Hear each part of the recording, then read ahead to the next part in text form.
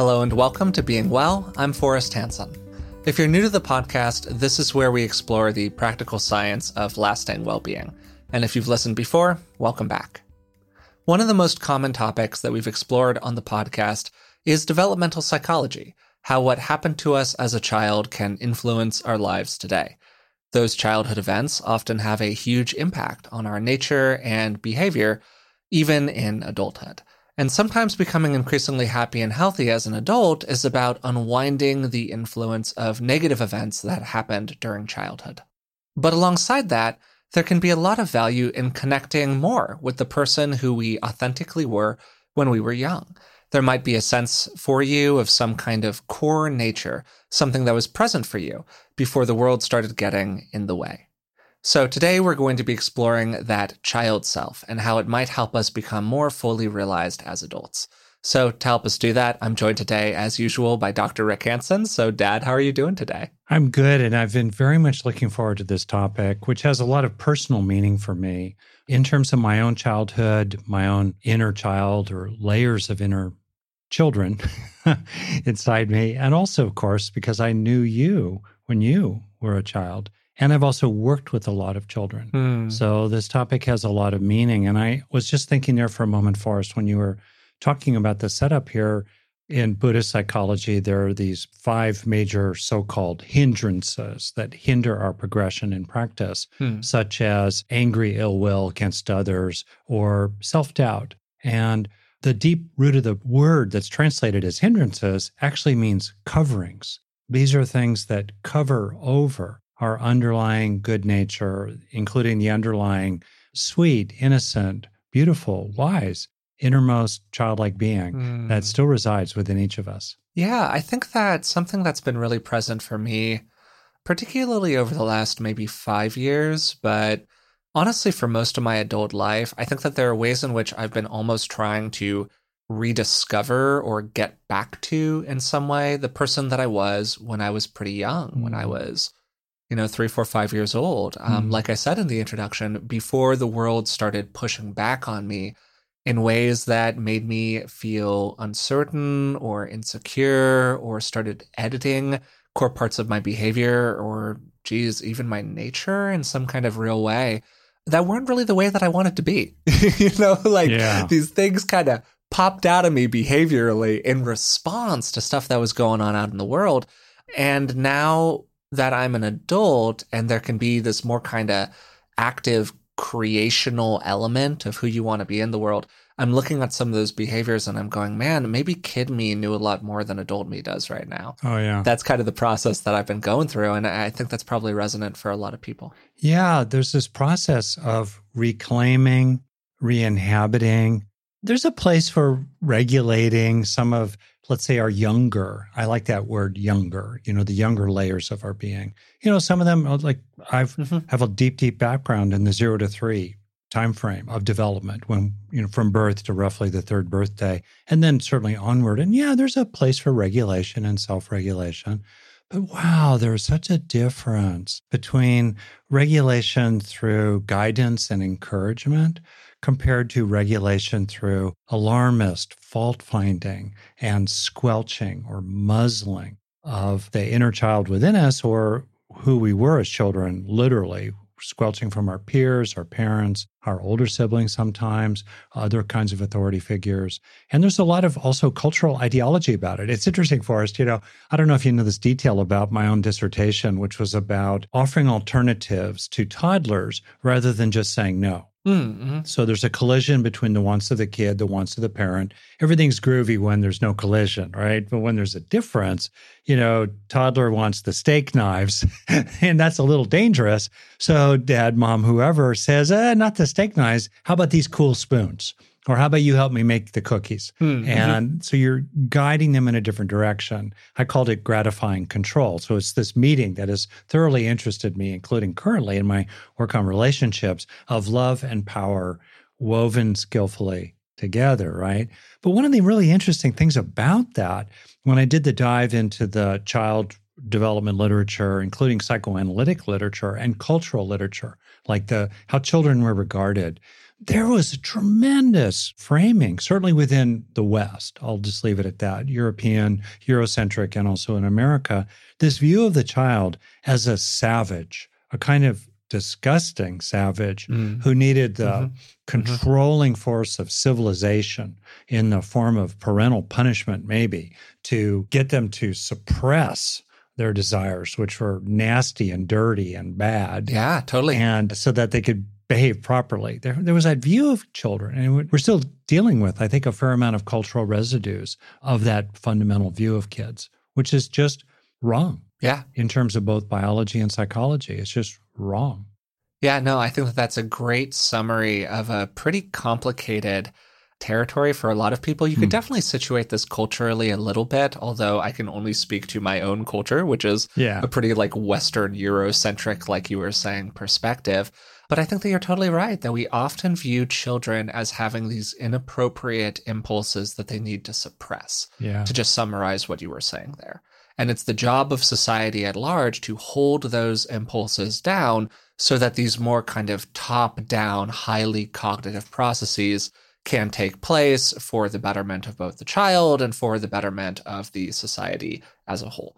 But a lot of the time, what ends up happening is that we start censoring ourselves. Yeah. And we start censoring these very earnest and pure parts of our self-expression because we are told over and over again, no, that is wrong, that is bad. Why would you do that? Yeah. But a lot of the time, those things are actually our most authentic impulses. And they are, coincidentally, conveniently, the things that also bring us an enormous amount of joy in this lifetime. So, they're both good for you psychologically, and they're perfectly fine most of the time out in the world when you are freed from the boundaries of like your middle school rule set, to kind of put it that way. Yeah. So you've actually written a lot about why somebody might want to tap into a younger version of themselves. We've talked about it a little bit already, but I would like to kind of start there. What's somebody actually doing when we talk about this, other than in kind of this very theoretical cognitive way that we've talked about it so far, how there might be some kind of implicit value there.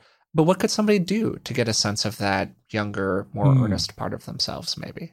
Well, one is to listen to the deeper layers or feel down in your reactions. So, for example, sometimes people, including once in a while, a person I'm married to, but anyway, will warn me or will bring a certain alarm that we really got to get going or I really got to do something.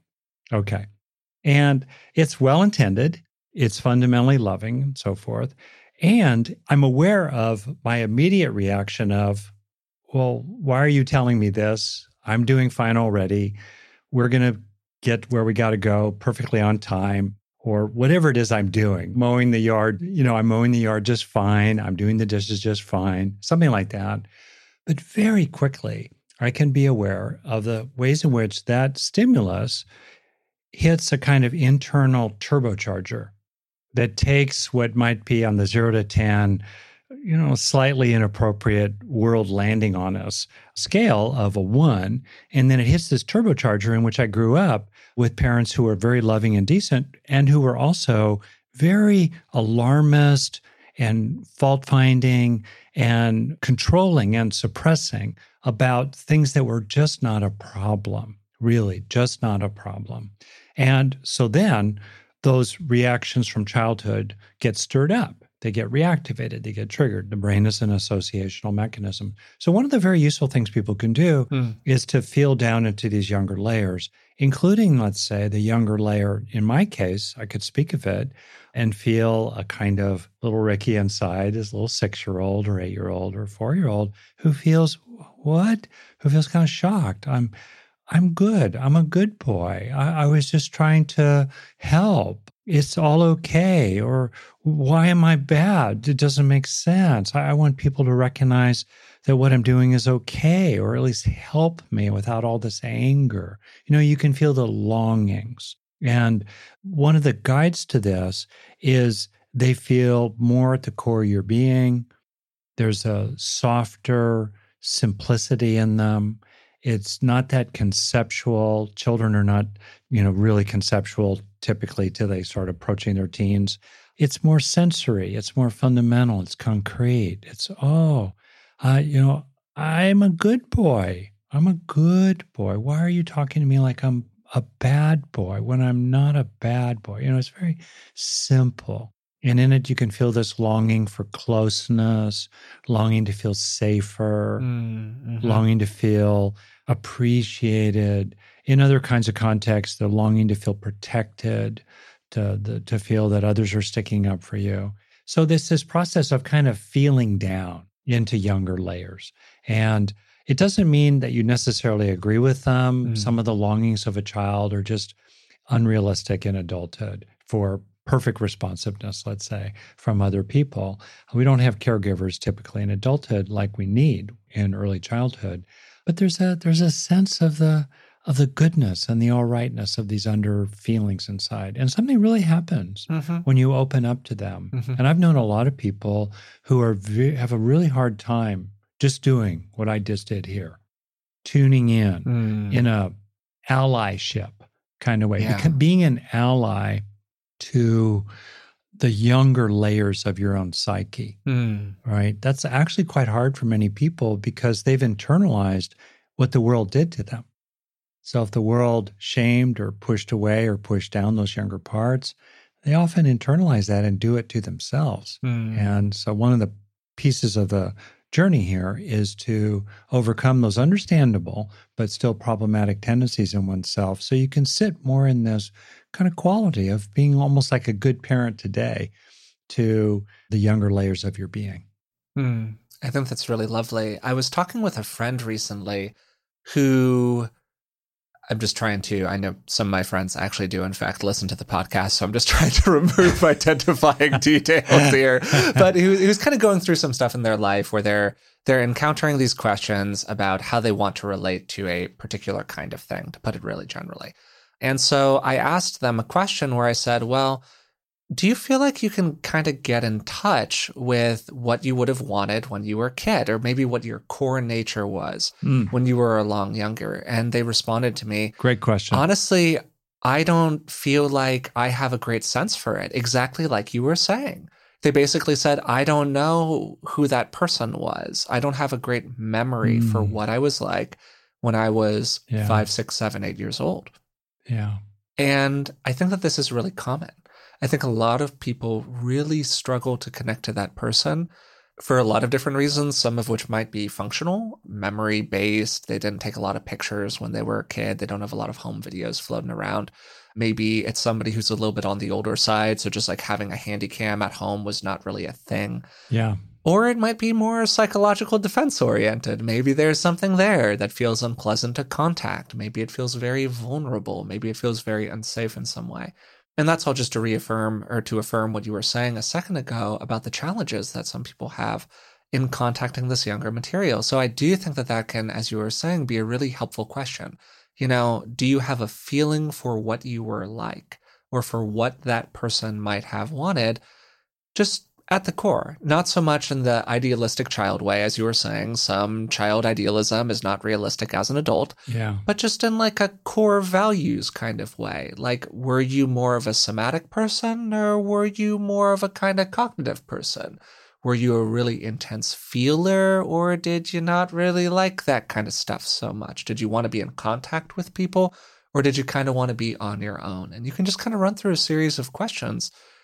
And when you start to see big differences between that younger version and the person you are now, that doesn't mean there's anything wrong with you now, but it could be just a place for some fruitful inquiry around, is that something that you want to have more contact with or less as you continue to age? You bet. One of the most powerful therapeutic techniques I know, and people can just do it generally, I would ask clients to get a hold of whatever you can, 30 pictures of your childhood, going as far back as you possibly can.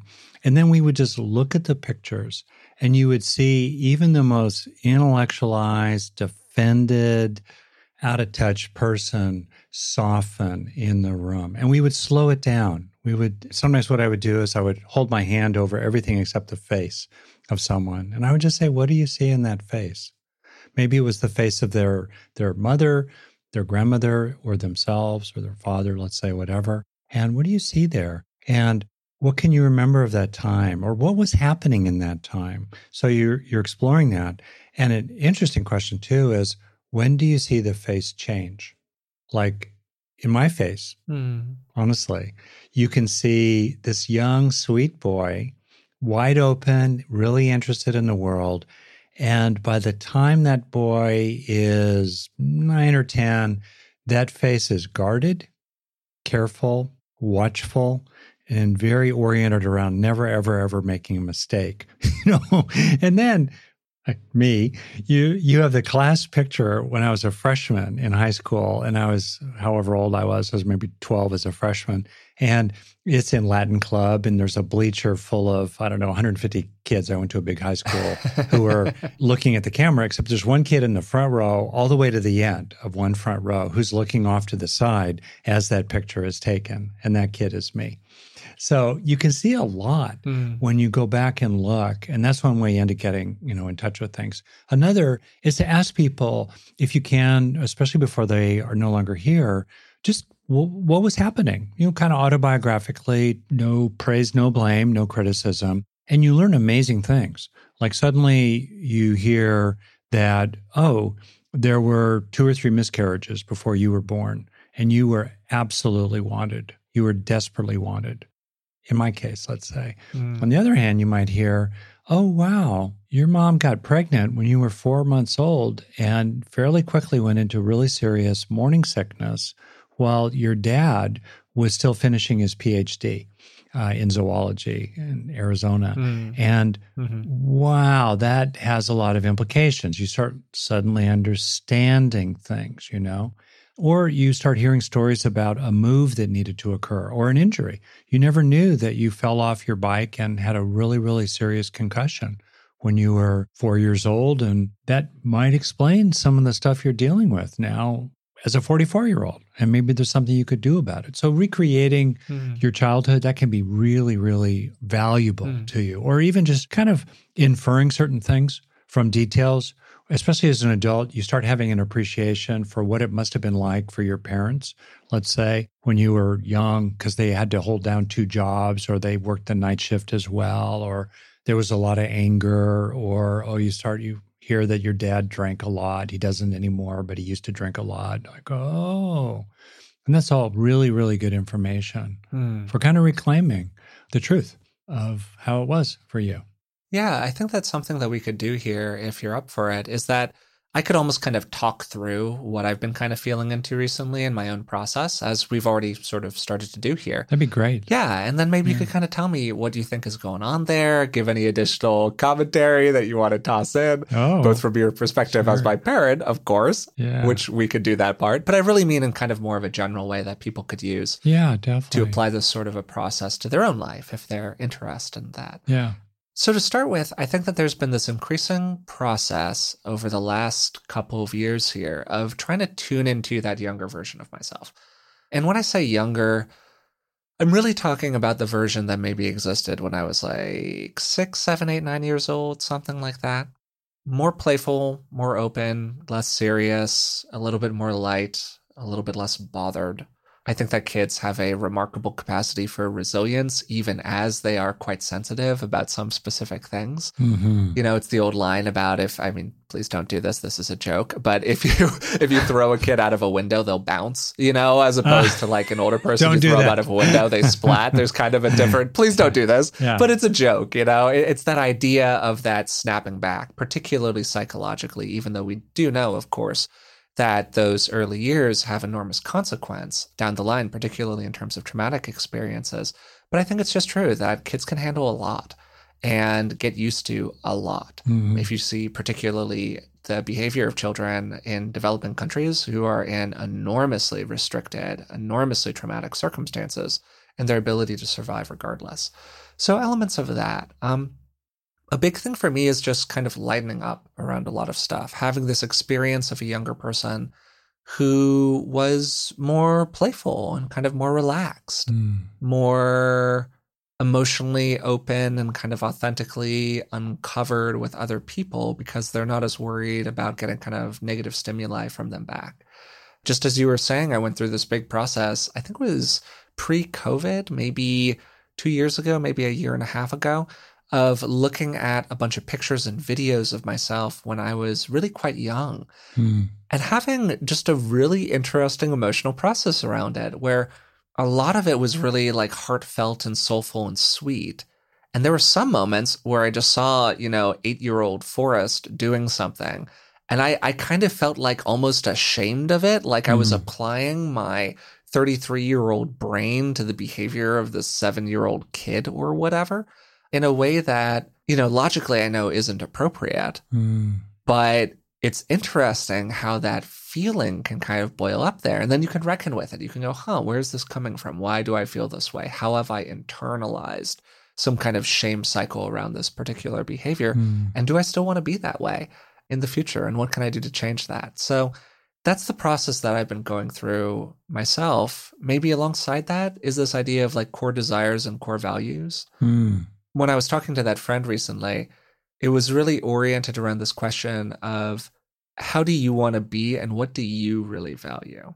Because we internalize a lot of messages when we're young about whether or not something is quote unquote like a good thing, right? But those are all messages by and large that we're getting from other people. We're not getting them internally as much. And often those external messages are going to conflict on some level with what we feel good doing inside of ourselves. But most of the time, for most kids, they're going to turn to the adults in the room to understand what's good and what's bad.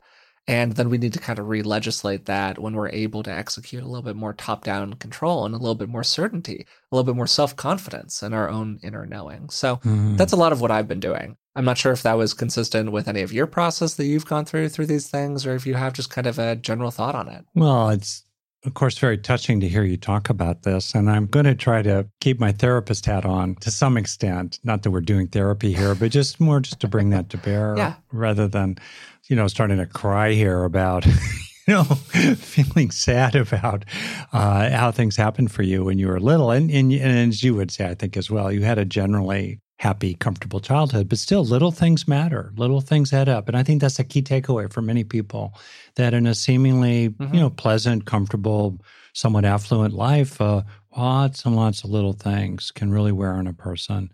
And we often start to feel like at some level, kind of like you're talking about, that our natural way of being is somehow a problem. It's not wanted. It's not effective. Don't be that. A version of that for me was that if I stood out in my classes as a smart kid, bad things happened. Different kinds of bad things. So I just kind of went underground. I learned, okay, my natural intelligence, just don't really shine that light here. Just keep it off stage. So that would be one example. Or a lot of the things I wanted to do independently. I learned pretty quickly, get off my parents' radar. And then pursue the things I like doing, which had often to do with going out into the forest around us or the hills around us and just making my forts or doing my things.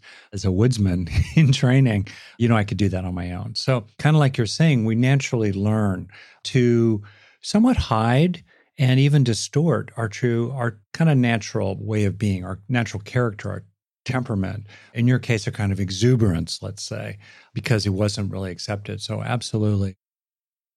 So here, if I could ask you a question. Yeah, please. And I think it's a universal question.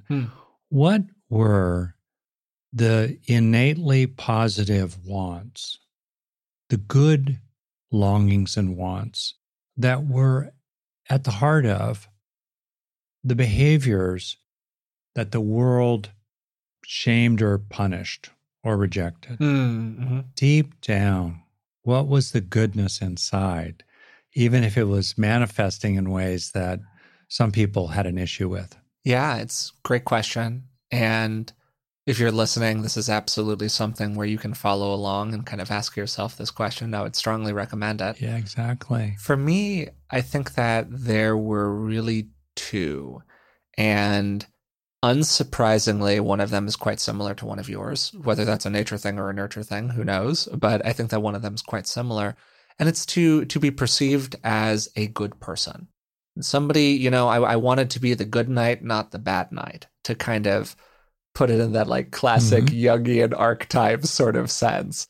I didn't want to be the Loki of the story, like the chaotic guy who kind of becomes a good guy, but he's a bit of an anti-hero. But that was like what felt good inside of me. And then the second part of it was absolutely more socially valenced, which is that I really wanted to be in authentic, positive connection and relationship with other people.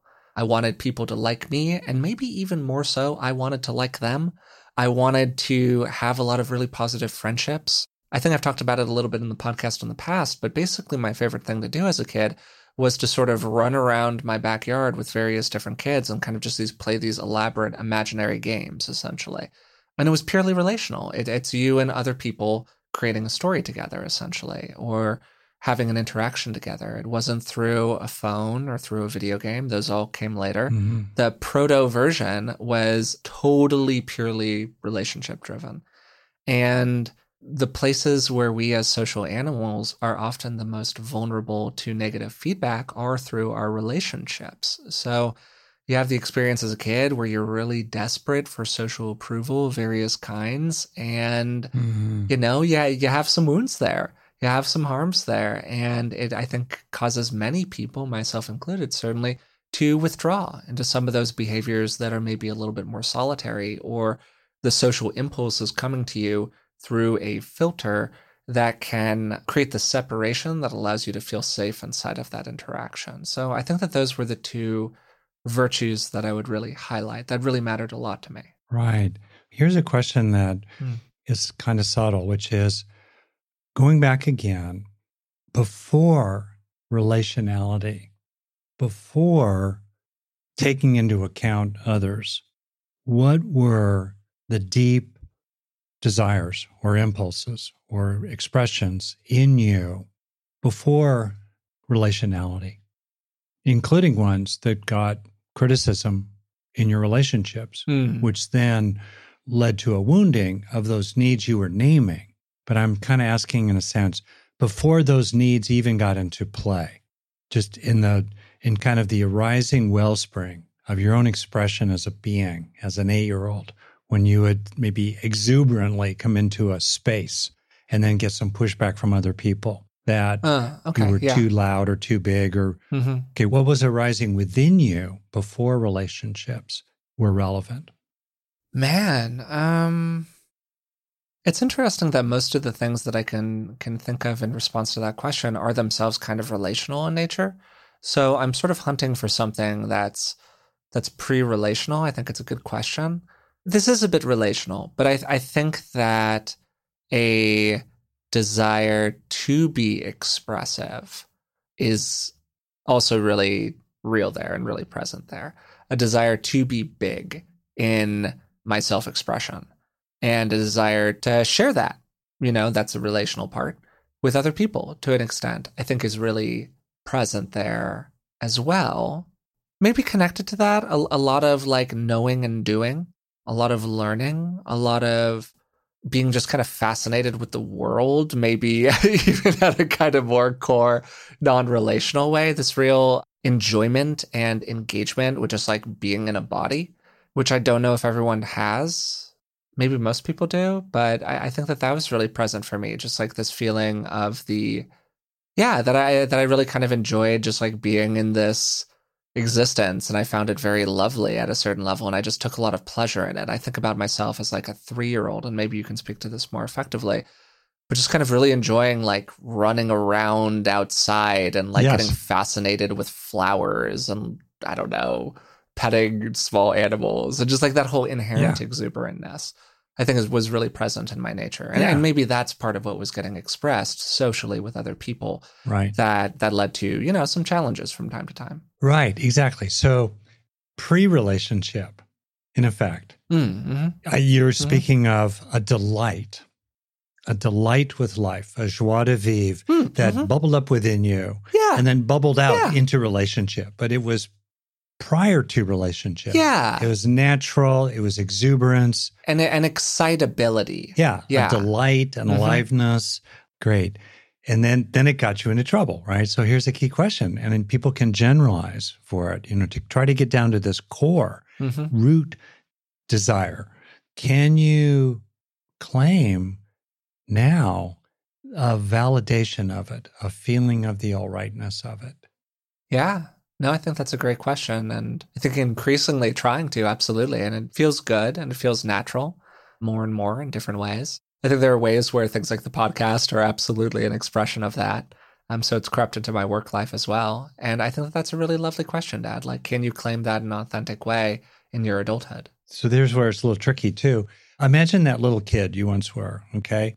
And it's sort of like tapping into what was really at the origin point of what then rippled out and got pushback from the world, which then created a lot of secondary issues, which created secondary defenses, and welcome to normal neurosis. Okay.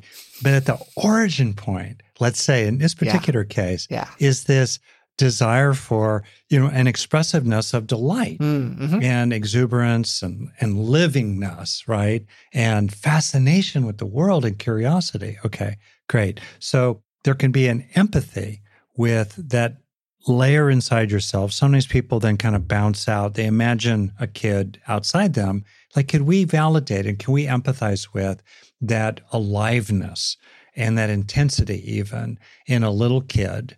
So we can empathize with it. And can we value it? And can we value it in ourselves, way down deep? Can we value that impulse in that super deep layer inside us and kind of like cherish it? And in effect, bless it like a benediction, like that desire is good. Yeah, you're a little loud, but the desire is good. Yeah, you're kind of interrupting. And the desire is good, and you who are identified with it with that desire are good. Mm-hmm. Yeah, that's kind of a very powerful, good thing to do with oneself. Yeah, the point that you're making there about returning to source, I guess. I'm not sure what the best way to put it is, because I said, how can I kind of claim that more in adulthood, which of course is, that's a useful thing to do. And then your kind of addendum to that of, oh, but wait, can you kind of return to the proto you and value that in them as well? And I think that's a wonderful distinction and a great point, because that can be kind of hard and that can be very soulful and feel very emotionally touchy, I think, understandably, very sensitive. That's right. And I think that alongside that, it's a wonderful tool for self-compassion. It's just a really, really good way of seeing in you the things that really are okay, because they're driven by this underlying desire that is itself really okay. And absolutely bad behavior can be driven by good desires, of course. And we want to be kind of careful about how we manifest those desires out in the world. Yeah. But in general, we can look at our deep knowing, our true desires, our true values that come from a positive place. And I think that have a lot more self-compassion for them and a lot more appreciation of them. Yeah, it's exactly right. And this can feel somewhat like a kind of soothing balm sinking down into the deeper layers of your being. And it's helpful to appreciate that this is not some exotic therapeutic technique. This is very fundamental. This is a process of repair and healing and clear seeing. In effect, you're giving yourself today, you're giving these really young layers in yourself today a kind of clear seeing that was absent when you were younger. And part of that clear seeing is to recognize the good intentions, the inherently good intentions that are at the heart of every desire, even if the desire is expressed in ways that are genuinely problematic. So you're saying essentially to that little kid in you, I see you and you're okay. I know you have good intentions, right? And what you want is normal and natural. And it's all right. And often those deeper wants that we can value and appreciate are pretty true to our nature, our character. Like I'd say one thing very natural to you, Forrest, is this quality of delight and exuberance. It's really there. We could say for myself, let's say just a deep interest in understanding the heart of the matter that got me in trouble in Sunday school. I would say, how did God really part the Red Sea? I just want to understand it. I'm not arguing. I want to understand it. How did he do it? Or Yeah. he, right? Is God really a he? Why do we say God's a he? They threw me out of Sunday school. Literally. They said, Rick shouldn't really come. I was like 8 years old. Wow. Like, what's with that? And yet that quality in me that got me in trouble then, and I'm sure there was a little bit of ego, and I didn't particularly like my Sunday school teacher, so I was probably being a bit of a brat there. But still, at bottom, that desire to understand, to penetrate to the heart of whatever matter it might be, which is kind of very much in my nature. I can see that in adulthood. This is a very important thing to reclaim, even if, sometimes it makes people uncomfortable. Sometimes we need to manage and nuance how we are and find relationships, frankly, in settings that are more delighted in what delights us. Like you, finding places where you can be big, you can be large, you can be exuberant, you can be theatrical, you can be, a master of ceremonies in some areas that I know you've gone into, let's say with dance. Same with me. Opportunities for me to do writing or do exploration or do meditations that are really, really, really about getting to the heart of the matter and learning from others who've gone before us, who've really gotten to the heart of the matter. So yeah, when you reclaim some of your core, inherently good desires in yourself as a child, you often find yourself honoring and accepting and appreciating fundamental aspects of your temperament, your personality, your character today. To take everything we've talked about so far and try to kind of wrap it up into a couple of questions that somebody might want to ask themselves if they want to go through this process inside of their own life, kind of starting at the largest circle, the furthest out circle, which for many people is the most accessible one. You might start by asking yourself something like, what was I like when I was young? Because a lot of people have a basic feeling for a kind of accounting of what they were like, what would have been like to be in relationship with me, almost from an external perspective. When I was 3, 4, 5, 6, 7, 8, 9 years old, whatever, 13 years old. But generally by 13, the world's kind of gotten in the way a little bit. Then the second question you might ask yourself, kind of one layer in, what are some of the things that I knew about the world? Or maybe what are some of the things that I was taught about the world when I was young? And sometimes the contrast between those two answers, what did I know and what was I taught, can itself give you some good insight. Yeah. And then finally, right at the core, I think is the question that you really asked me. What were those core values that you had when you were young? Or maybe even a layer deeper than that, what is some kind of kernel of what we might call true nature, whatever that means to you, however you want to interpret that might have been present for you when you were young? And I think that if you kind of work backwards through those, 3.5, 4 questions, however you kind of want to think about it, that can be really fruitful for people who are engaged in this sort of an inquiry. Yeah, very much so. And including, what could you appreciate about yourself today? Genuinely value and affirm and protect that is central to your character, central to your nature, that you can recognize in yourself as a younger person and which may have been squelched in some ways when you were young. Yeah. 1. And then 2, are there some deep longings, some deep desires you had when you were a kid that didn't have any room in the life that you had for whatever reasons, including understandable ones? Your parents were busy. They were in the armed forces. You needed to move every year. It just wasn't happening. Maybe there was a sibling who had real issues. A lot of resources went into that kid, understandably. For whatever reason, there wasn't that place for it. And yet now you could make more room for that in your life.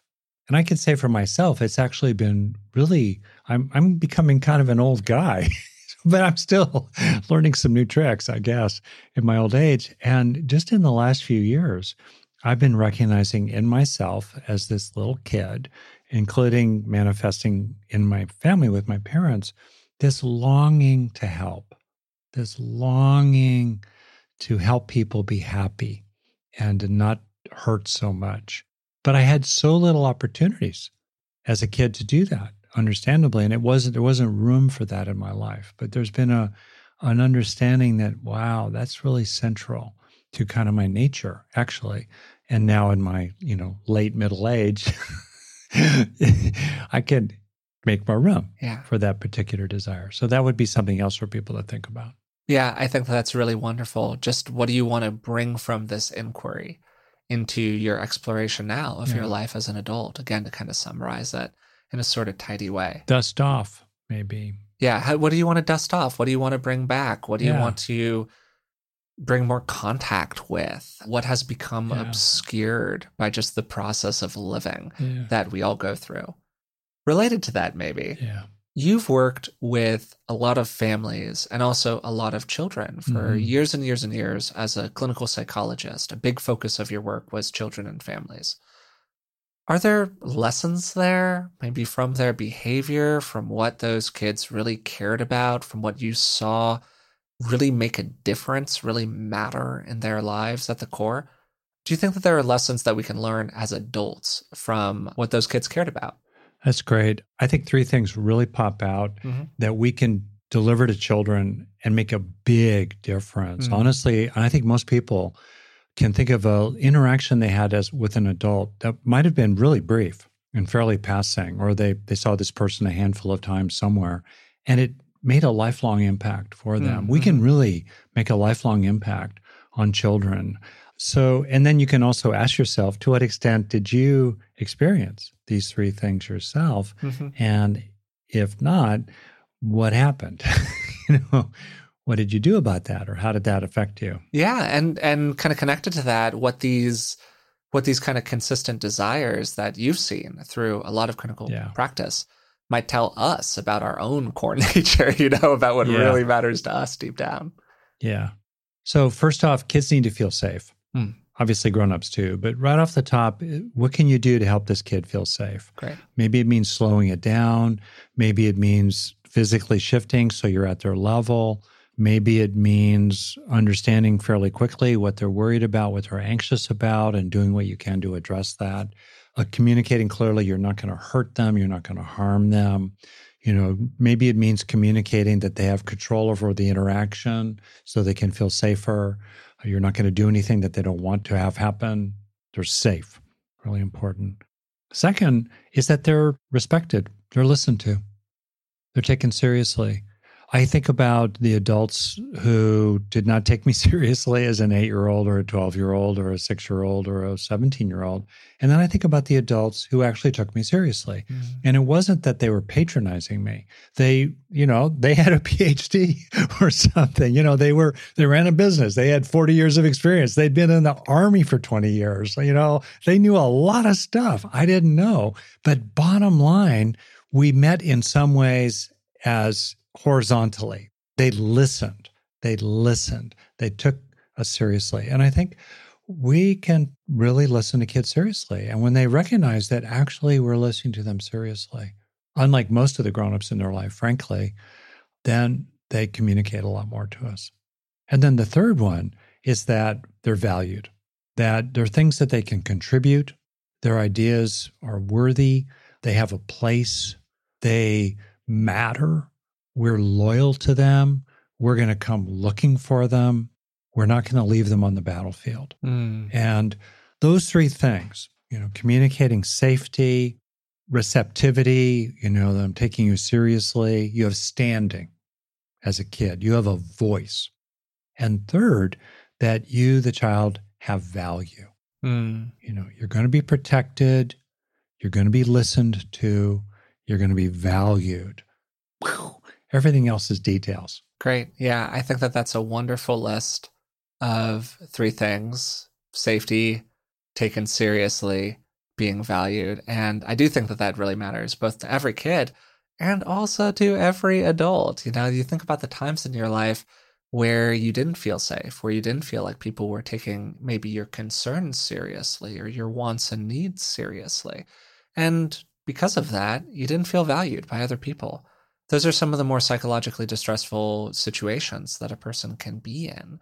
And you really see the primacy of those needs, of those desires. We could maybe talk another time about adolescence. That's a whole particular period. And that's often where, people end up taking a turn in their life that's problematic, that can have even really longstanding consequences. But one of the things I've particularly seen, I'll just maybe have this as a bit of a preview. Yeah, please. Kind of a appetizer for adolescents, is to feel that they have a path to a future they want. Mm-hmm. And often adults, including parents, teachers, say, oh, no, you need to walk this path, which is boring and hard and doesn't play to your strengths, so that 10 years from now, you can live like I do. And yet the kid doesn't want to live like that person does. And they can recognize the ways in which that person, that adult, is unhappy and drinks too much to anesthetize themselves, or eats too much, or watches too much stupid TV, or who knows what else they do. Yeah. And that's crazy. So if we're going to ask adolescents to train themselves and develop themselves in various ways, it has to make sense to them that there's a path that leads to a future 10 years from now, et cetera, that is realistic and they actually will care about. And along the way, going to the point of being valued, that they have opportunities for contribution. That's one of the things that really is soul crushing, to deny people the opportunity to contribute. And in traditional cultures, adolescents had very significant roles. My dad grew up on a ranch. When he was 13, when he was 9, he was driving a tractor. I mean, he had a role. Yeah. He had important things he needed to be doing there. And that was great. And he could feel like what he was doing had worth. So anyway, we often deny adolescents opportunities in our culture today to have any kind of opportunity for contribution. And then we tell them to defer gratification for 10 years while doing stuff they don't like doing, that plays to their weaknesses and not their strengths, for the sake of a future that is fool's gold and, not really what they care about. Not very good at all. Yeah, great appetizer. Really, really good summary of maybe the whole episode that we would have done and may still do in the future. I think you're totally right, where a lot of I'm thinking back to myself as a kid, and I think about what were the things that caused me suffering. Sure, you don't want to suffer, but really, what were the things that caused me the whiff of despair, if you will? Like the things that had the whiff of despair to them. Yeah. And man, very, very high up the list is exactly what you're describing. That's this idea of there's this kind of distant future 30 years from now, and that's when you're kind of allowed to be happy. And until then, it's just a grind, man. And you just kind of got to get used to it. Oh, man. And I know that is many people's experience of life. And for me, I just think that that's, it's a second of social commentary, but just one of the absolute worst ways that we've set up our society. And it is so many people's experience of the world. And that does absolutely carry the whiff of despair to me. And the extent to which we can help people kind of free themselves from that circumstance, and I think that that's incredibly noble work out in the world, including through, in some small way, the ways in which how we think about those circumstances can impact our experience of them. But I think that this was great for this episode. Good. I think this was a really good exploration of this material that we could spend certainly a lot more time with.